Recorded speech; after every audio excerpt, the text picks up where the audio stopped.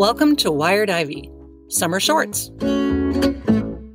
Kieran here with some thoughts on what we call teaching and learning that takes place outside of a brick box classroom.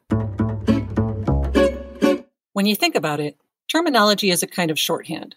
Having an established, defined vocabulary allows academic colleagues to discuss their discipline without having to explain what they mean by every technical word they say every time they say it. So isn't it odd that 125 years since Wolsey Hall, Oxford, became the first college devoted to the practice, we're still struggling to agree on what to call teaching and learning that doesn't take place with everyone together in the same room?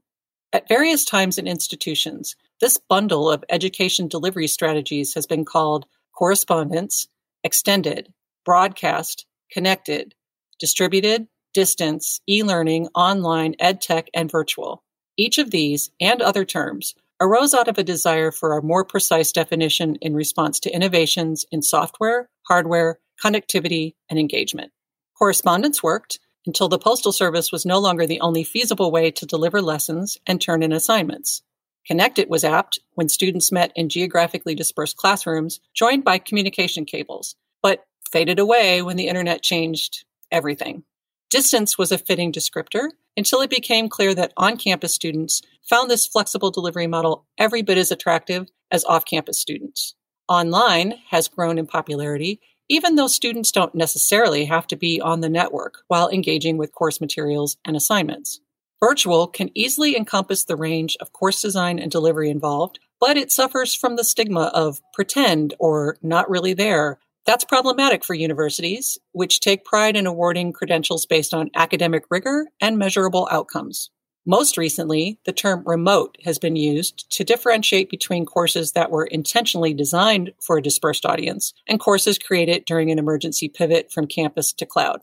To complicate matters further, there's the ever more porous wall between traditional face-to-face and nodal delivery. As soon as early adopter faculty got curious about these new instructional formats, then realized what they were doing online might just work as well offline, they started flipping classrooms and the academic waters got choppy fast.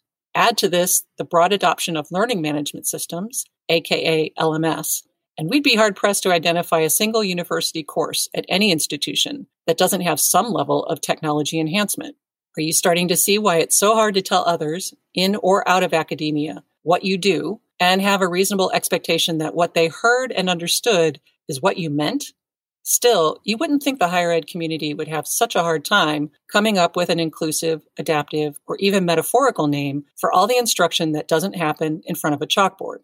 I mean, various members of our profession have coined vernacular for concepts as complex as axiology, the Gaia hypothesis, relativity, quarks and hadrons, not to mention consciousness, which we know to exist, and yet, despite centuries of debate and research, still struggle to explain.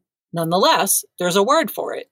Surely then, if we put our collective heads and diplomas together, we can come up with a single word or phrase that means, I design and deliver higher ed courses by curating content, technology, and delivery channels that help my students meet their learning objectives anytime, anywhere.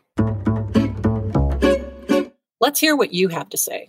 Send us your questions, comments, and suggestions.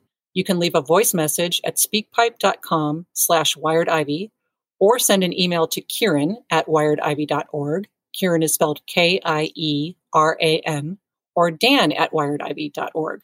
Dan is spelled Dan. And help Wired Ivy grow by sharing, subscribing, rating, and reviewing us on your favorite podcast app.